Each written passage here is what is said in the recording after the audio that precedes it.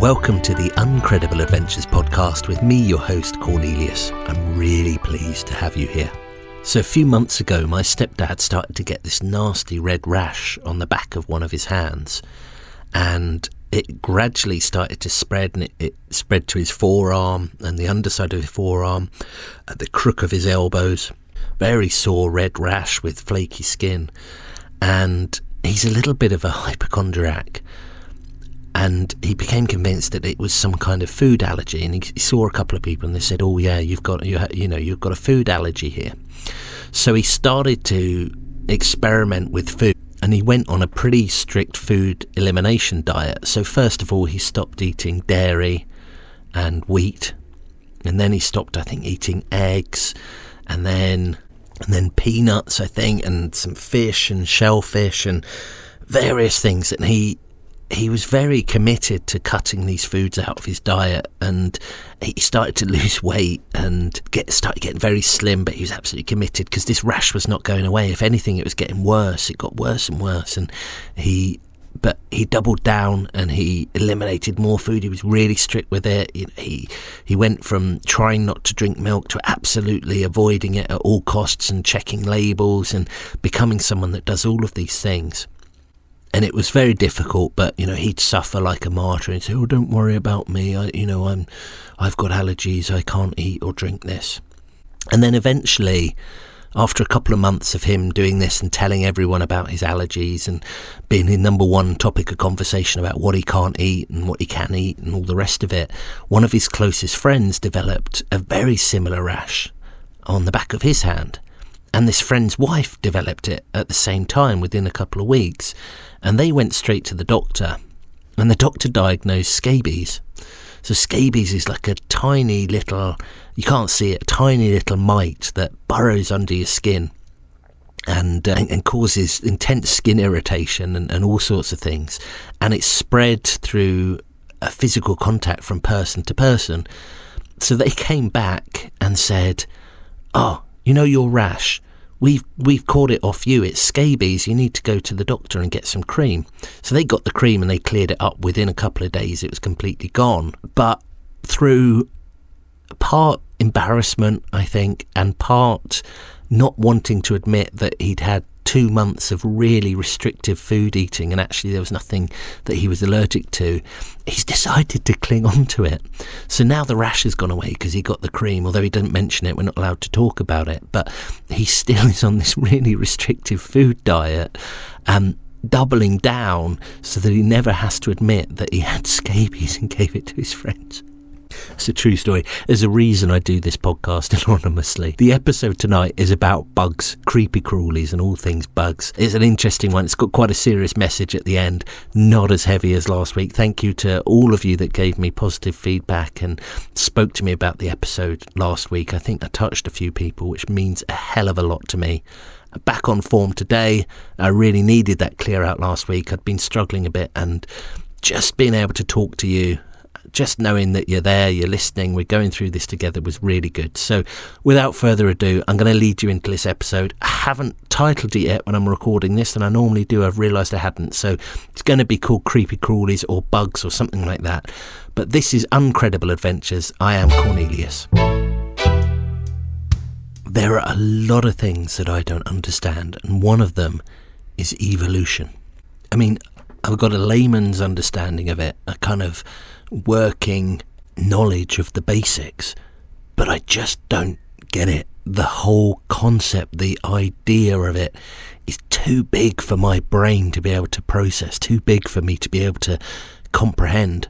And I've got a friend who's really interested in evolution. He studied it. He is an expert in the subject, and quite often I have conversations with him and I try and pick his brains a bit.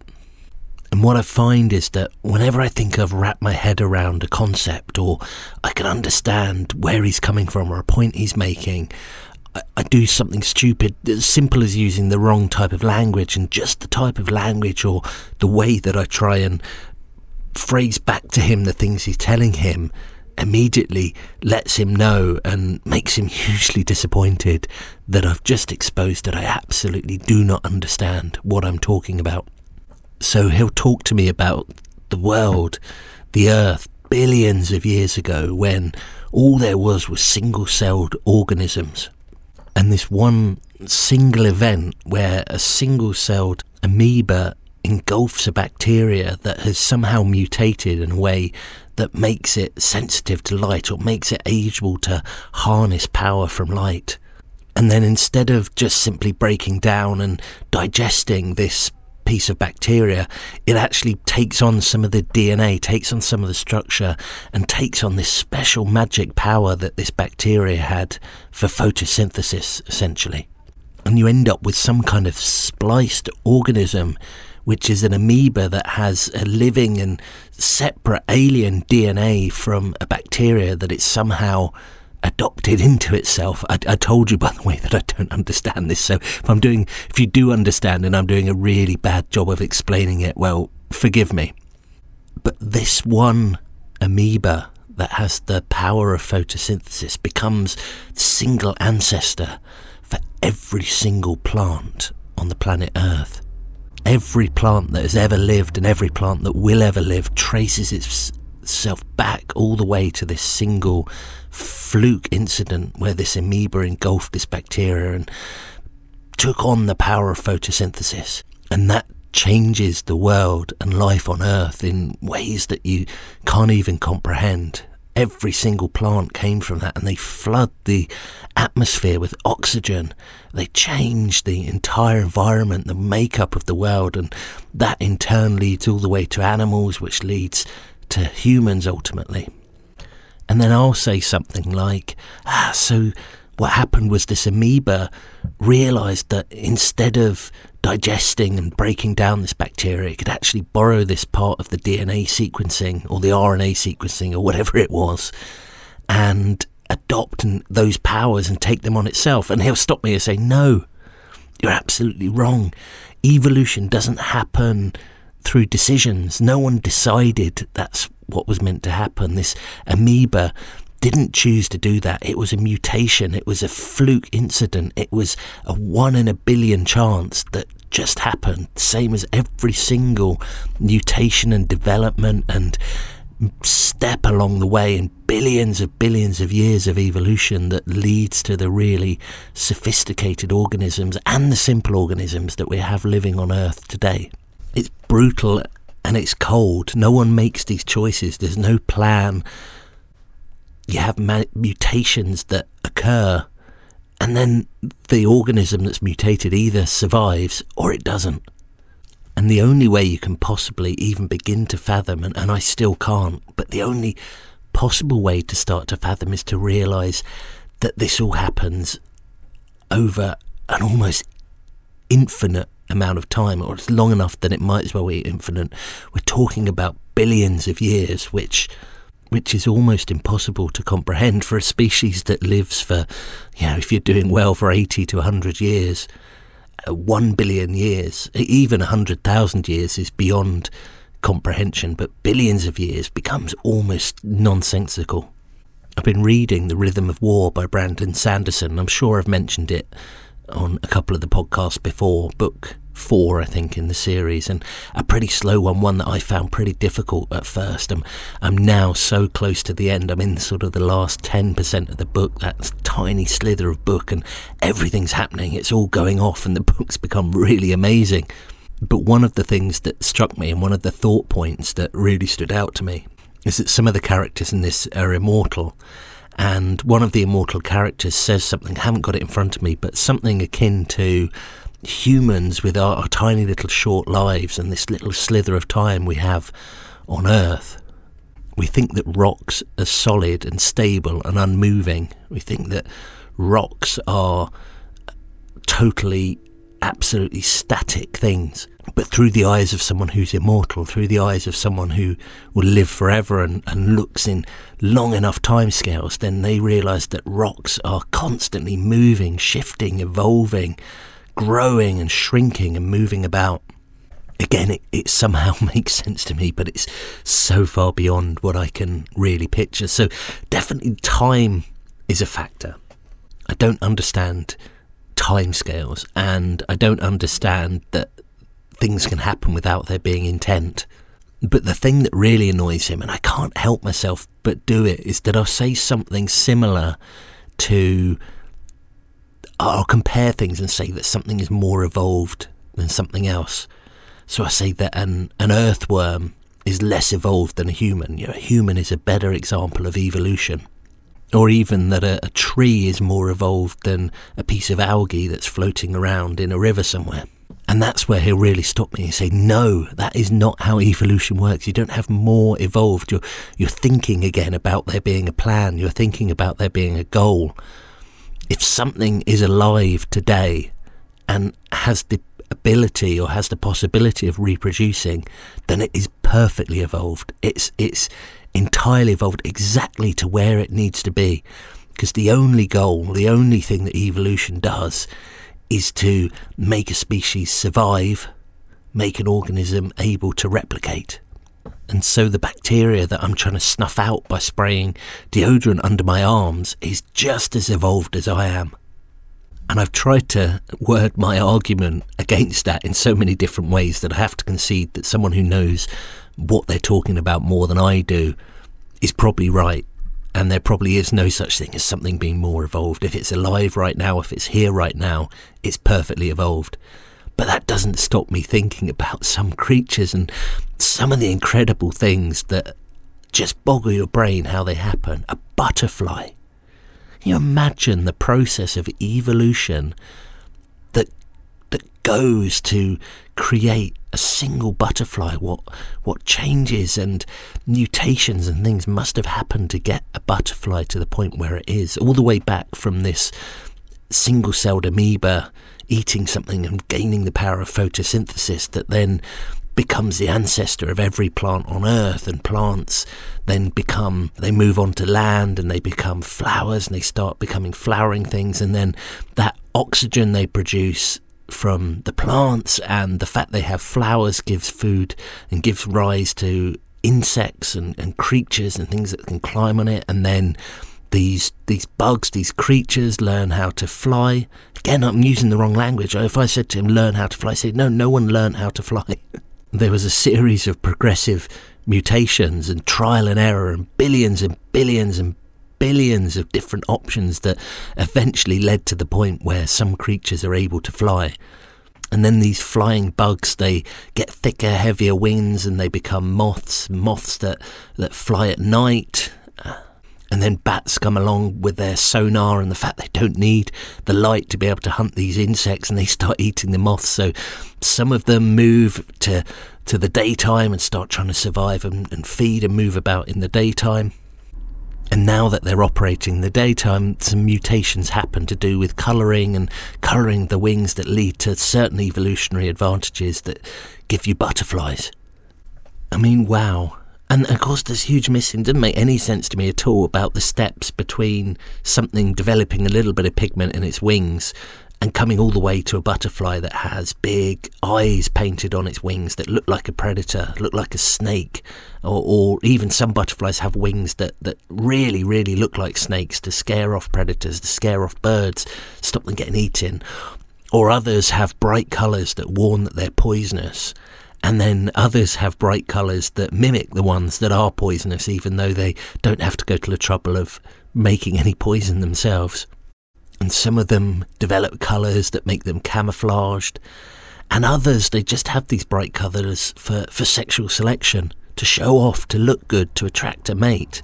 Or even just having these bright and clearly defined colours to let other butterflies know who's the right species, who are the people they should be looking for to try and mate. It is absolutely incredible and mind-blowing. But perhaps the most stunning part of it is this idea of metamorphosis. The idea that you start with an egg, and then the egg hatches, and it's a caterpillar, a squishy worm-type bug that climbs around on plants and eats the leaves and eats its way through the cheese and the sausages and the lollipop and everything that the hungry caterpillar eats, and gets itself fat and big. And then it makes a silk cocoon around itself. And inside that silk cocoon, it goes through some kind of change. And it comes out as a butterfly. And I always thought, and I still do kind of think it, even though I know the truth. But I always thought that what happens essentially, because a butterfly looks a bit like a caterpillar with the wings stuck on. So I thought essentially a caterpillar goes in and it might shrink a bit and it kind of changes colour. It goes from green to black or a darker colour.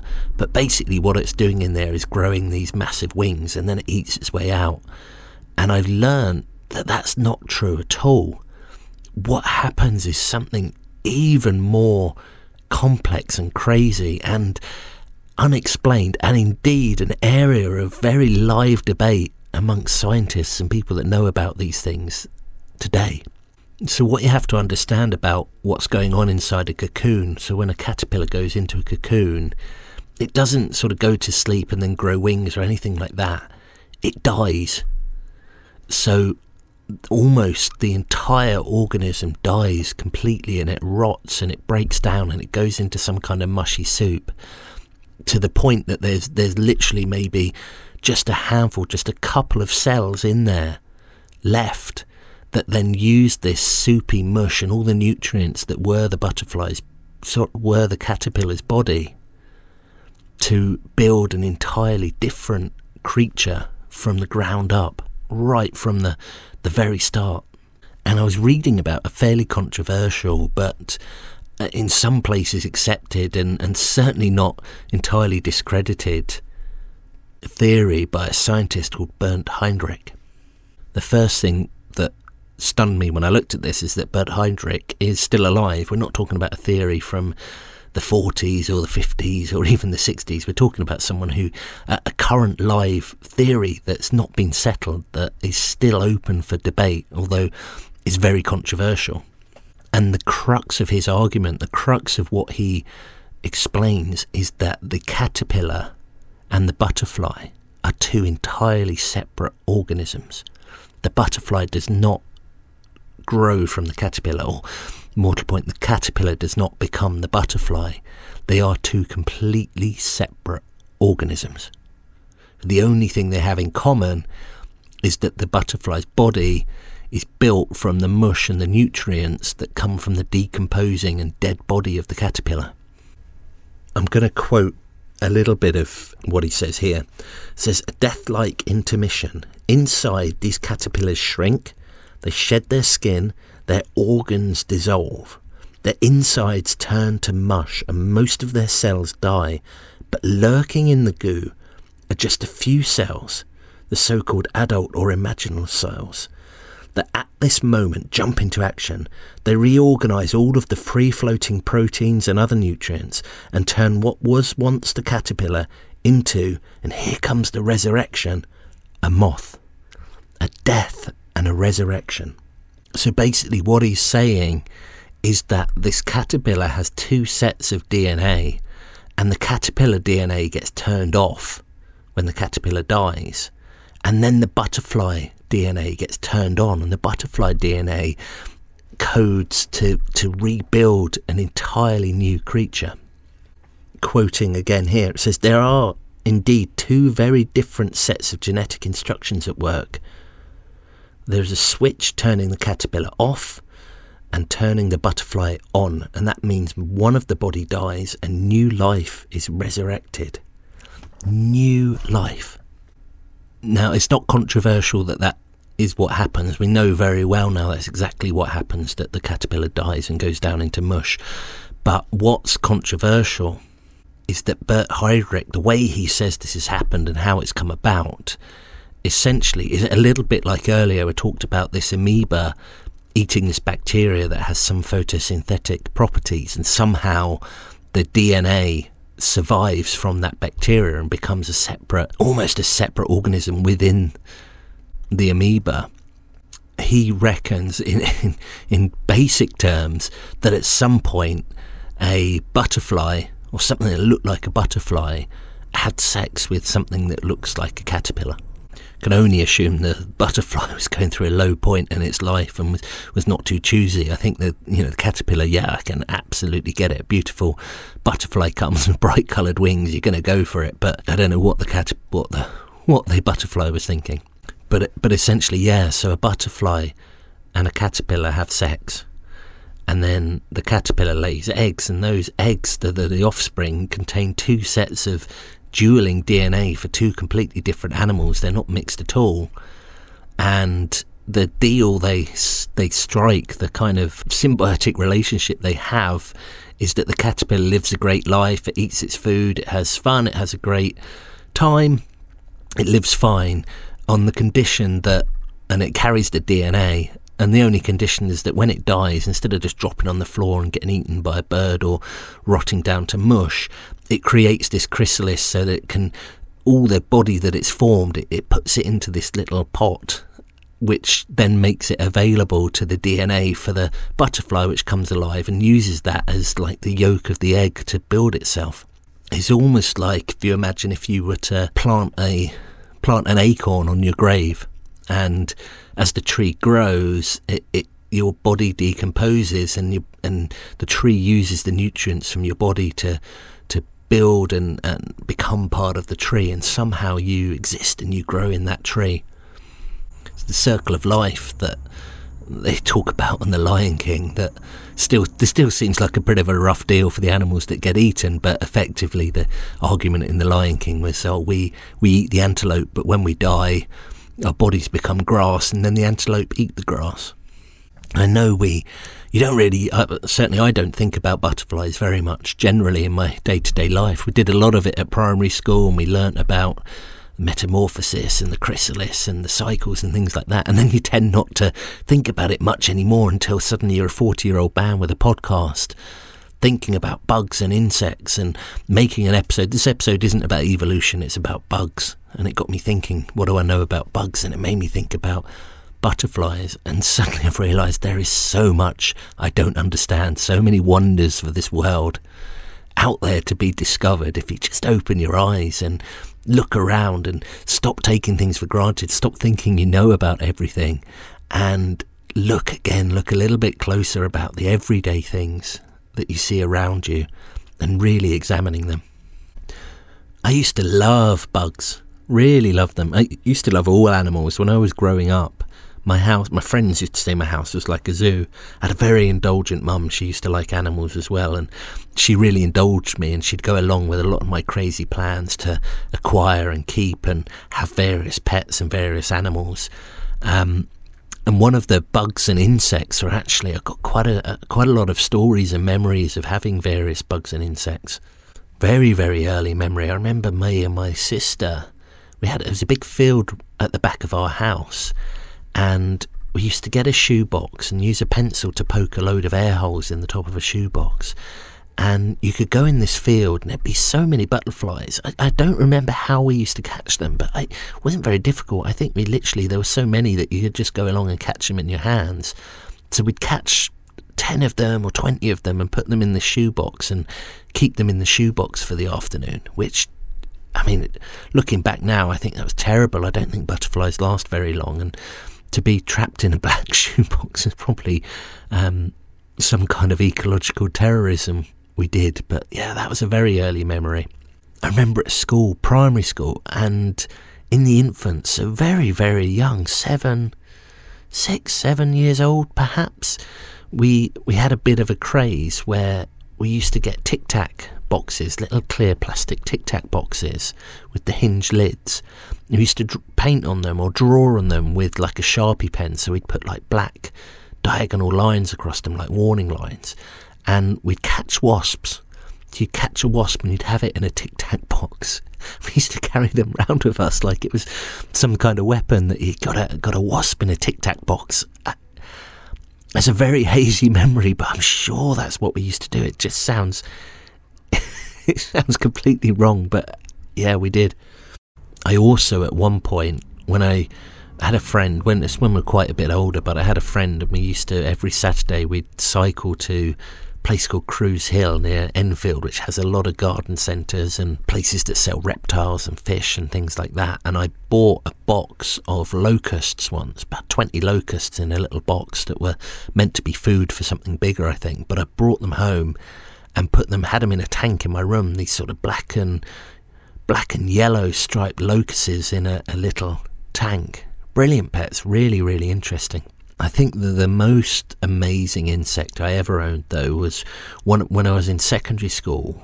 One of the kids, his dad had access to Malaysian hissing cockroaches. Now, I don't know what the story was. I mean, at the time, I'm sure they were from some kind of lab. They were meant for testing, and he was responsible for breeding them, or I don't know exactly what it was. But anyway, for £2, he'd sell you a Malaysian hissing cockroach. Hello, by the way, I've got one listener in Malaysia who's listened, based on the figures I've got, listened to just about every episode. So hello, thank you very much for tuning in, unless you're someone listening through a VPN. Nevertheless, hello, welcome, thank you for listening through a VPN to Malaysia.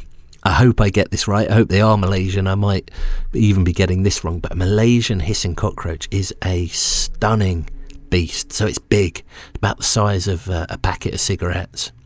Big brown and black glossy insect with a broad rimmed, sort of almost like a tortoise shell across the back, and you turned it over, it'd have all these, like, you'd have its little face and its squirming legs kicking about. And the most terrifying thing is that, you probably guessed from the name, but if you disturbed it, if you tried to touch it or tried to pick it up, it would hiss. It's a really loud, scary hissing noise, which was incredible but really disconcerting. And they're entirely harmless, but we never ever felt entirely comfortable with this thing. Just the threat and the scare of this huge insect that would kind of curl its tail up and hiss at you. I remember one day it escaped. It got out the little tank I had it in. I didn't see it for a few days, and one morning while I was still in bed and Mum was going out to work, she found it in her shoe. And I only got the full story later, but yeah, she was getting ready for work, getting ready to go out the door, and she put her foot in the shoe and felt this hissing cockroach, which must have been absolutely terrifying. I remember all I knew is that I woke up and I had a bird in a cage. I had a bud. Amazing. I'll tell a story about that one day. It laid eggs just on the floor of the cage and hatched them. I had 2 budgies, you probably guessed. She put it on the top of the cage of the budgie. It's kind of a bit of a threat, like maybe the budgie will peck it and kill it. It didn't.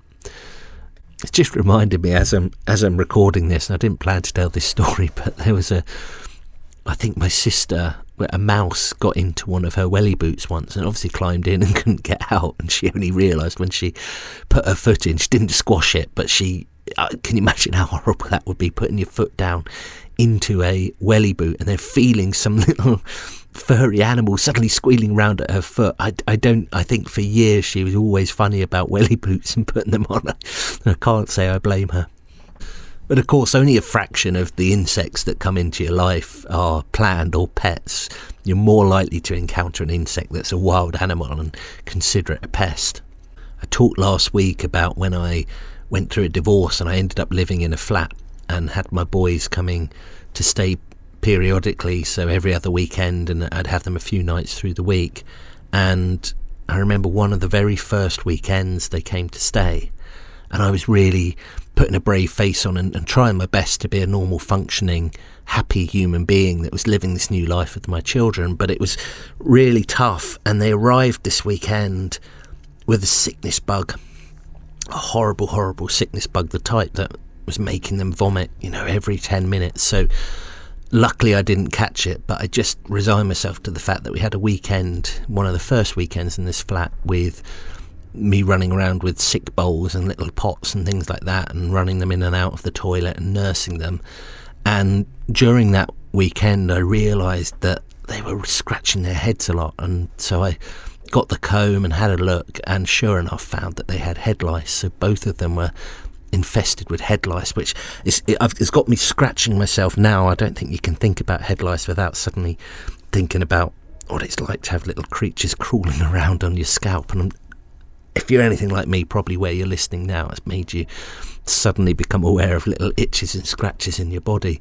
But yeah, so I had to take them, I had to go out, single parent, I had to go out to get some head lice treatment, and I had to take the kids with me. And I remember going to the Boots with each of them holding like a little plastic tub or something to be sick in if they needed to, and going into Boots, and there was a massive queue, and one of them started being sick and filled this tub, And then the other one said like he was feeling ill.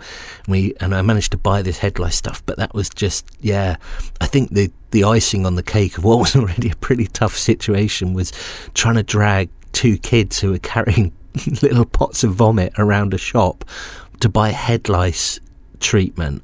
They're pretty good in a pharmacy like that. They tend not to judge you, but I do wonder on that day, for anyone looking in, must have wondered what on earth I was doing wrong with these poor kids. I've also got one of my most significant injuries that I've ever suffered was due or caused by a bug. Inadvertently, the bug wasn't at fault, I was. But when I was about 8 or 9, we went on a narrowboat holiday. So there's lots of canals around the UK and various places you can rent a narrowboat, which is got a big diesel engine, chugs along at 5 miles an hour, and you spend half a week sailing or chugging this thing up the canal, mooring up overnight at the edge of the canal, seeing a bit of the English countryside. It's really just a lovely holiday. I need to have a look and see if you can still do that. I guess you can. Probably hideously expensive now. I think back then it was a fairly cheap choice for a holiday. One afternoon while we were on this boat, there was sort of a bunk that was across the front bow, and I was sitting up on the top bunk, and there was this fly, and I was convinced it was a horsefly. I don't know whether it was. I'm not even sure at that age I knew what a horsefly was, other than I knew that horsefly could bite you and it was something you didn't want, and I was sure this thing was a horsefly. So I was sitting up on the top bunk and I had a rolled up magazine or something. I thought, I'm going to swat this fly, I'm going to squash it against the window. And I took a swing at it and I missed, and it flew towards me, and in my blind panic I jumped backwards and I jumped into thin air because I was sitting on the edge of this top bunk, and I fell all the way from the top bunk down to the floor. And because it was such a small little room, directly behind where I fell were 3 steps up into the main cabin of the boat, and each of them had like a wicked strip of metal across the corner of them to give them a bit of grip and stop them wearing down. And I landed straight from the top bunk, straight down on the back of my head against this metal ridge, and it split open the back of my skull, about 1.5 inches long, in a cut. And now I never saw it, but all I remember at that moment was just, I don't even remember the pain, I just remember the shock that I took I breathed out, I screamed, and I couldn't breathe in. And I jumped up and I went running into the boat, and it probably was only for a few seconds, but it felt like a very, very long time that I couldn't breathe in, and I was running around in blind panic, trying to breathe again, trying to get my breath back. I think maybe I'd been winded from the fall as well as the shock, but it was absolutely terrifying. And eventually my dad managed to grab hold of me because I was going mad, and realised that I had blood flowing out of the back of my head, and they told me it looked like it was about the size of an egg, because it split in a horizontal line and then opened up where the scalp or whatever it was tight, and it was like a big egg-shaped split in my head, the size and shape of an egg, where you could actually see my skull on the other side with blood pouring out. So they got some tea towels, I think, and held it against the back of my head and managed to stop the bleeding.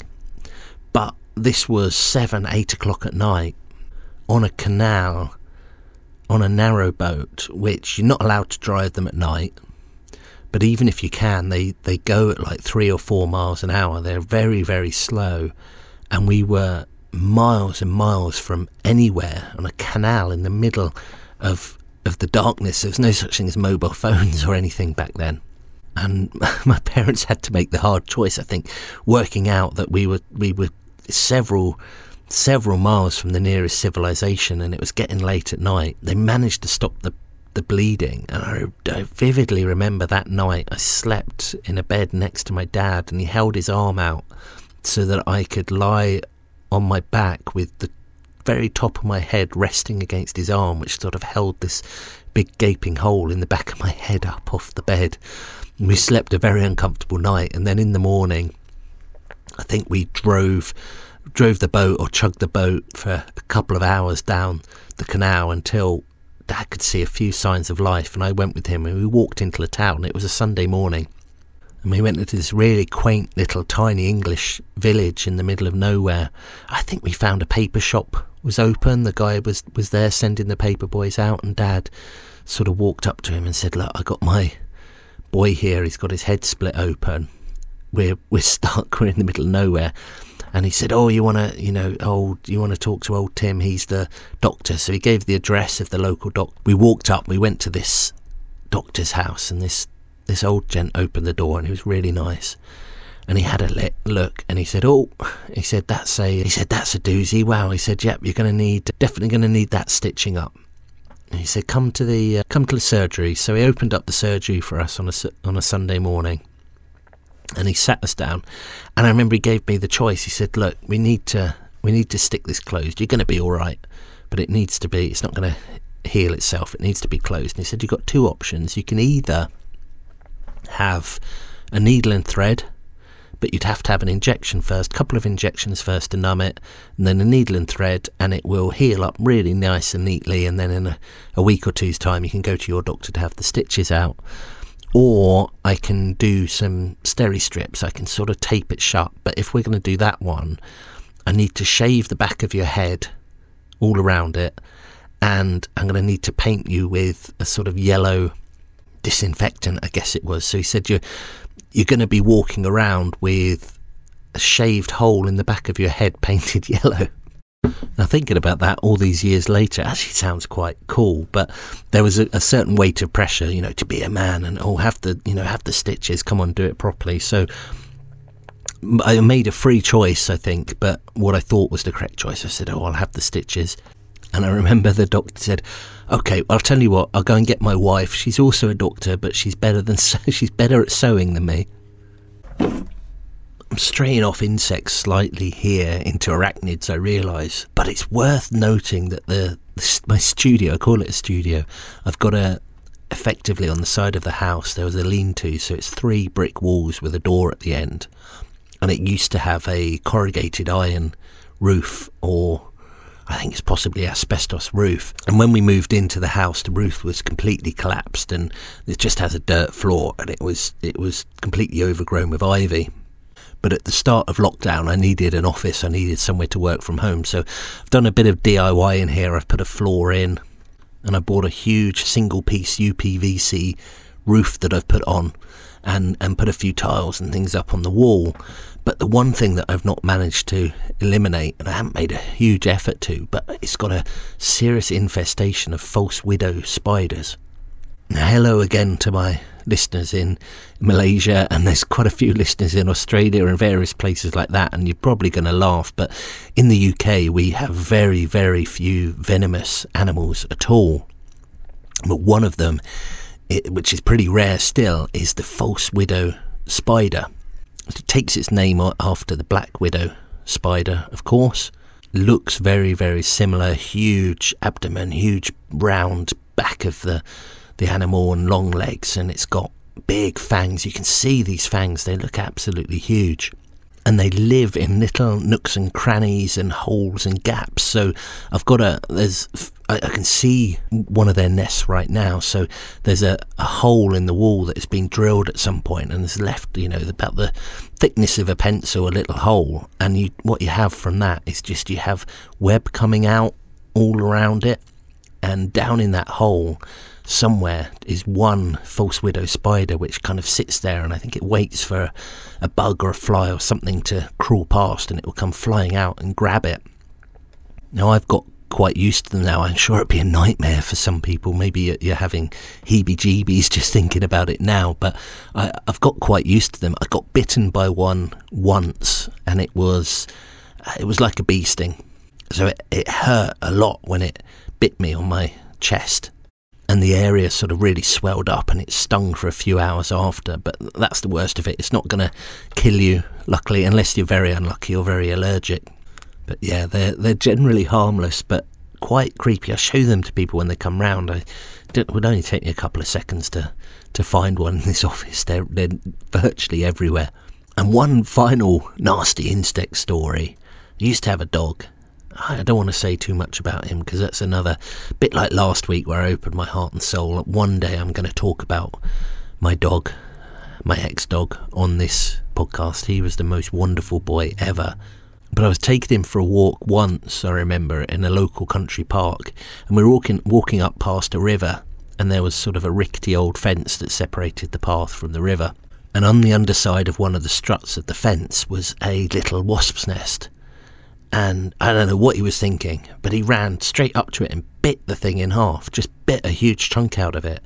And this huge cloud of wasps came flying out, furious wasps came flying, and they all started landing on him.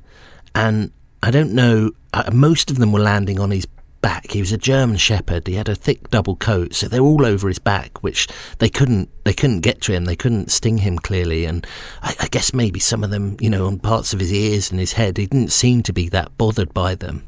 But he was absolutely covered in wasps. And then, of course, what he did, he was a very well-trained dog. He ran back to me. And he started running towards me, and I could see what was happening, and I could see that he was covered in wasps. So I started running the other direction, which made him even more determined to get close to me. So I was running at absolute full pelt, trying to get away from him and this cloud of wasps that he was bringing. And he was making it his job to run directly beside me, just how I'd trained him to do. I got stung 5 times, 3 times on the back of my right leg and twice on the back of my neck before we eventually ran far enough that the wasp started to buzz off and go in various directions. But yeah, he got me in trouble that day. And I heard something on the radio the other day. They were saying that this year apparently there's going to be a lot of wasps in the UK this year because we didn't have a late frost. And what happens is that I want to say queen wasps again. I don't know what I'm talking about really, but the wasps that found wasp colonies, they all fly out late in the winter, and they go and find little cracks and crevices and places to hide, which they then start to build nests and they start to lay eggs, and that will become a hive full of wasps. But because we haven't had a late frost, they say a lot more of them will have survived this year than do normally. So there's going to be a very, very high percentage of wasps this year. And I heard that, and it made me think that may well be true, but I can't remember, apart from the dog biting off that wasp nest years ago, I can't remember being that bothered by wasps in a very long time. So we spend so much of the summer in the garden, we have picnics, we have barbecues, we have drinks, we sit outside, and it feels like throughout my childhood, you couldn't have a picnic without the wasps descending. Wherever you went, as soon as you got the picnic out, wasps would arrive. And we spent our life trying to shoo away wasps and trying to keep wasps off our food and worrying about insects and flies and bugs and things like that. And it really struck me. I suddenly thought, that just doesn't happen here. We don't get bothered really by bugs at all. Now, possibly that's because we've got several hundred false widow spiders that protect the house and protect the garden for me. But I looked it up. I said, I looked it up. I thought, am I just imagining it that we used to be plagued by insects and bugs when I was a kid and we're not now? And what's more scary than being invaded by wasps and stung by insects is the truth of the matter, in that there is a catastrophic collapse of fly and insect populations in the UK over the last 20 years. And I read this statistic to my wife a few weeks ago, and she can't stop thinking about it. It's really creeped her out, and I'm going to creep you out with it now. So they did a study. So 2 conservation charities, one called Bug Life and one called the Kent Wildlife Trust. And they conduct the same study, where they have conducted the same study for every couple of years for a few decades now. And it's really, really simple. They get volunteers, and what they ask you to do is, before you go on a drive in the spring or the summer, you clean off your number plate on the front of your car. And then you drive where you're going, and when you get to the other end, you count how many bugs are splattered against it. And you log the data with them to let them know where you drived, what the route was, and how many bugs were splattered against a certain area. So it's a very precise area of your number plate that you count against. It's really, really simple science, and there's probably a few holes, but it's pretty good indication. And all they do is to compare all the different journeys and all the different bug numbers year on year from a pretty big sample size they get. And the results are really quite stark. And this is what I told my wife. In the UK, overall, there has been a 60% decrease in the numbers of flying insects in the last 20 years. In the south of the UK, it's even more pronounced, with it somewhere between 65 and 70% decrease in the numbers of flying bugs. There's another study that was published in 2019, a much more broader study that they took thousands and thousands of volunteers to go out and examine areas of the countryside, and a bit more, I want to say more scientific, perhaps not more scientific than the number plate test. I think that's a great little scientific thing, but certainly more involved. But that has concluded that it suggests that invertebrates are declining by at least 2.5% every single year. Now, whichever way you cut it, that is bad news. So the upside is you're going to get bothered by bugs less when you have a picnic. You're going to get bitten by mosquitoes less often. You're going to have less wasps invading you. But the bigger picture, the undeniable and the terrifying truth is that we are watching extinction happen in real time. A 65% reduction in the number of flying insects in 20 years. And bugs are not only an indicator of the health of our planet, but they're also a really important part of the food chain and the ecosystem. So bugs do really important things. It's scary in itself, even if they did nothing for us. Just the fact that the diversity and the species and the amount of life that this country, this planet supports is declining that rapidly. That's even before you consider that the bugs are pollinators. It's not just bees that pollinate of the food that we eat, or the wildflowers and the plants that suck CO2 out of the atmosphere and give us oxygen. That's every bug. Pretty much every bug has a part to play in pollination and in helping plants grow. It's a real, like, going back to this evolutionary piece, plants grew and then symbiotically developed with insects to depend on each other. You can't have plants without insects, and you can't have insects without plants. They're also right near the bottom of the food chain for loads of animals, but birds in particular, wild birds, depend on bug life to survive, to eat. That's how they survive. So it's not just the bugs that are collapsing, but it also is going to have a knock-on effect on the birds that eat the bugs and the other animals that depend on the birds. The whole ecosystem starts to fall apart.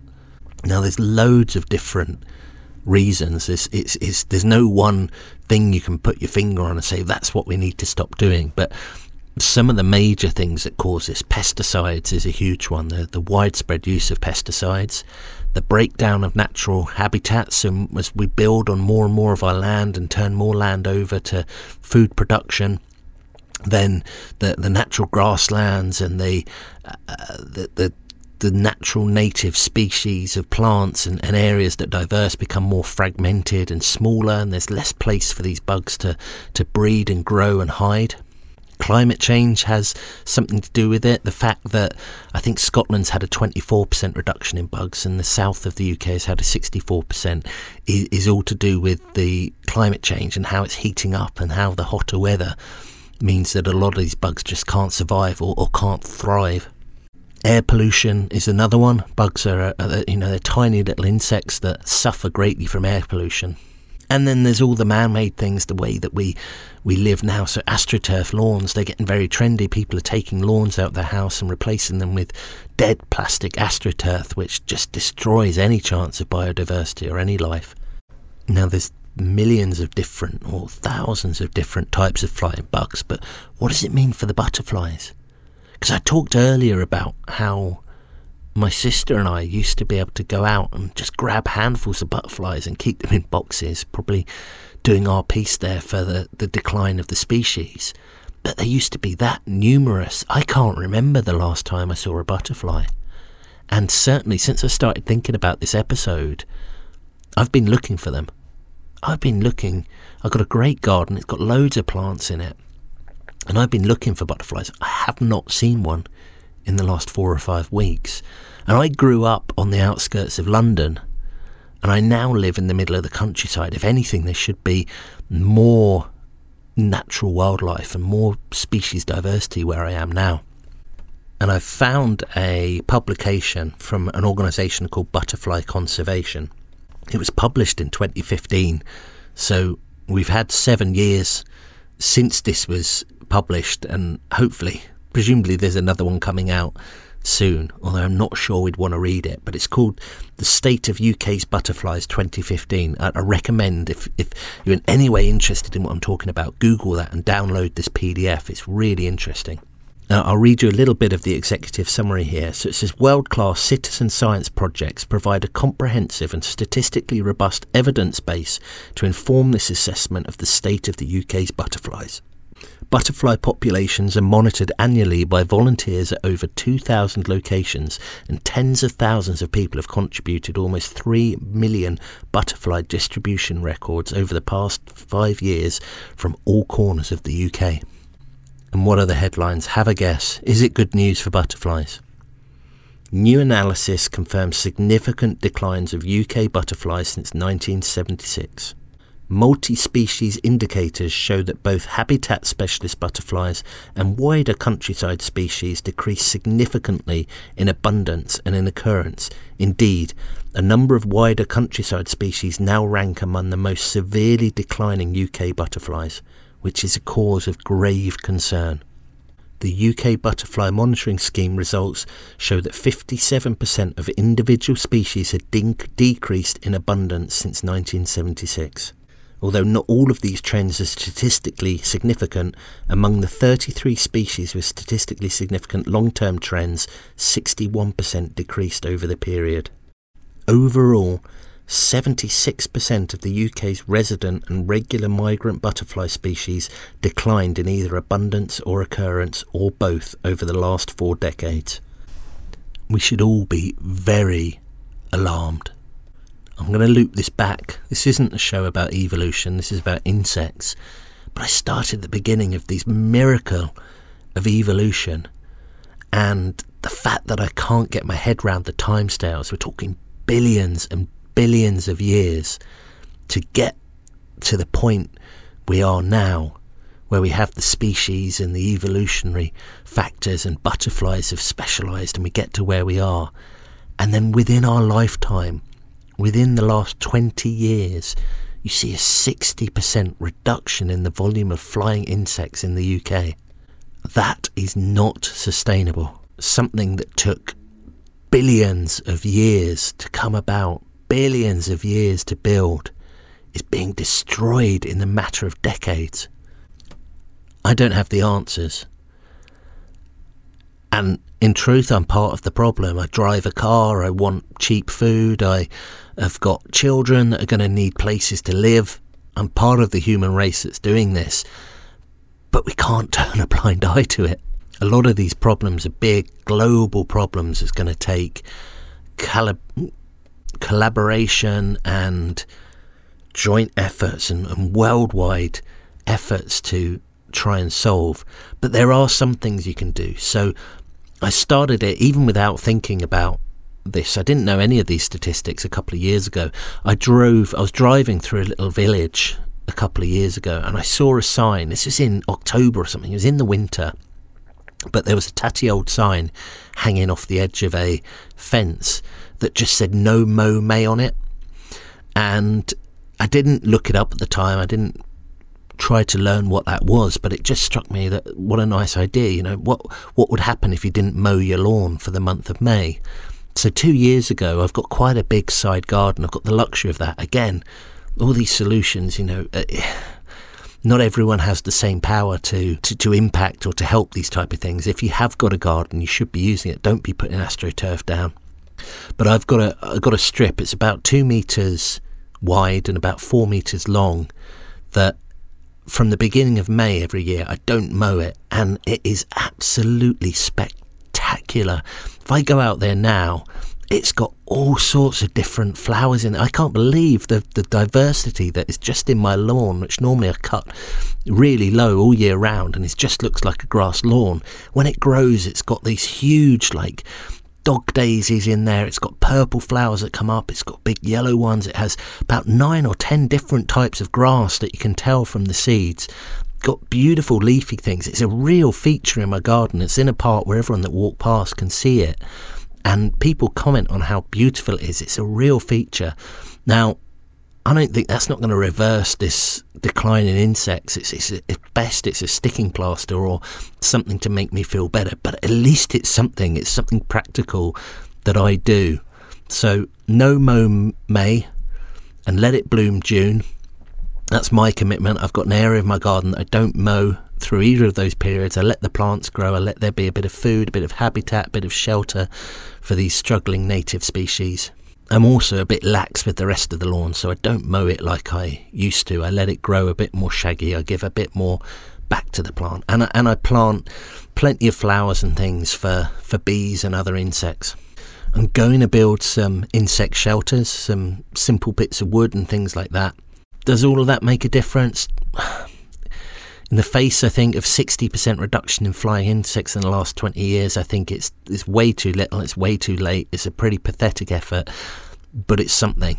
So what am I doing instead? Well, I don't know what I can do. I don't have the answers. I hope someone does. I hope we can come to a solution, but it all has to start by us recognising the problem, by talking about it, by facing up to it and realising that something's going to have to change.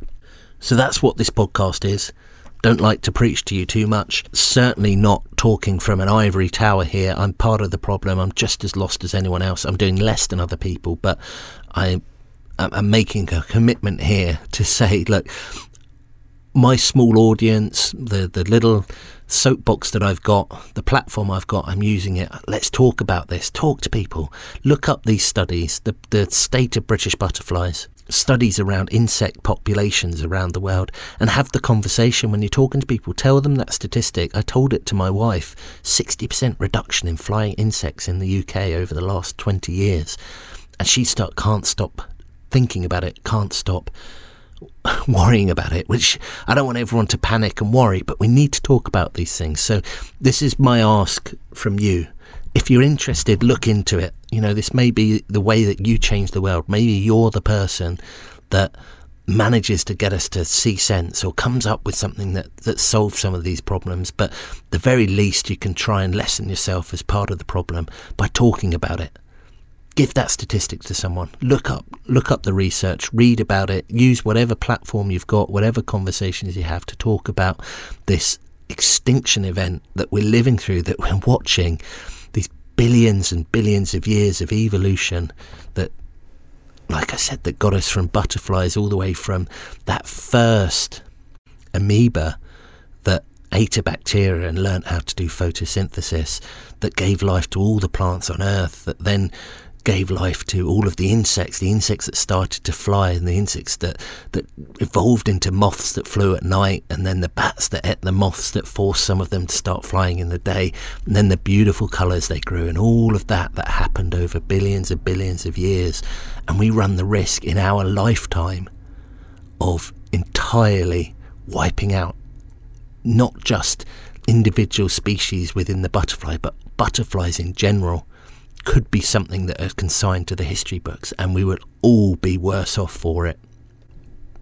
That's it. I'm going to stop preaching. I don't have the answers. If you do, please contact me. We'll use this platform to talk about it. I'm going to share some of these links on Twitter. I hope I've made you think. I hope I've entertained you a bit as well. Ultimately, this is meant to be entertainment, things that I find interesting. This is Uncredible Adventures. I'm Cornelius. Thank you so much for listening in.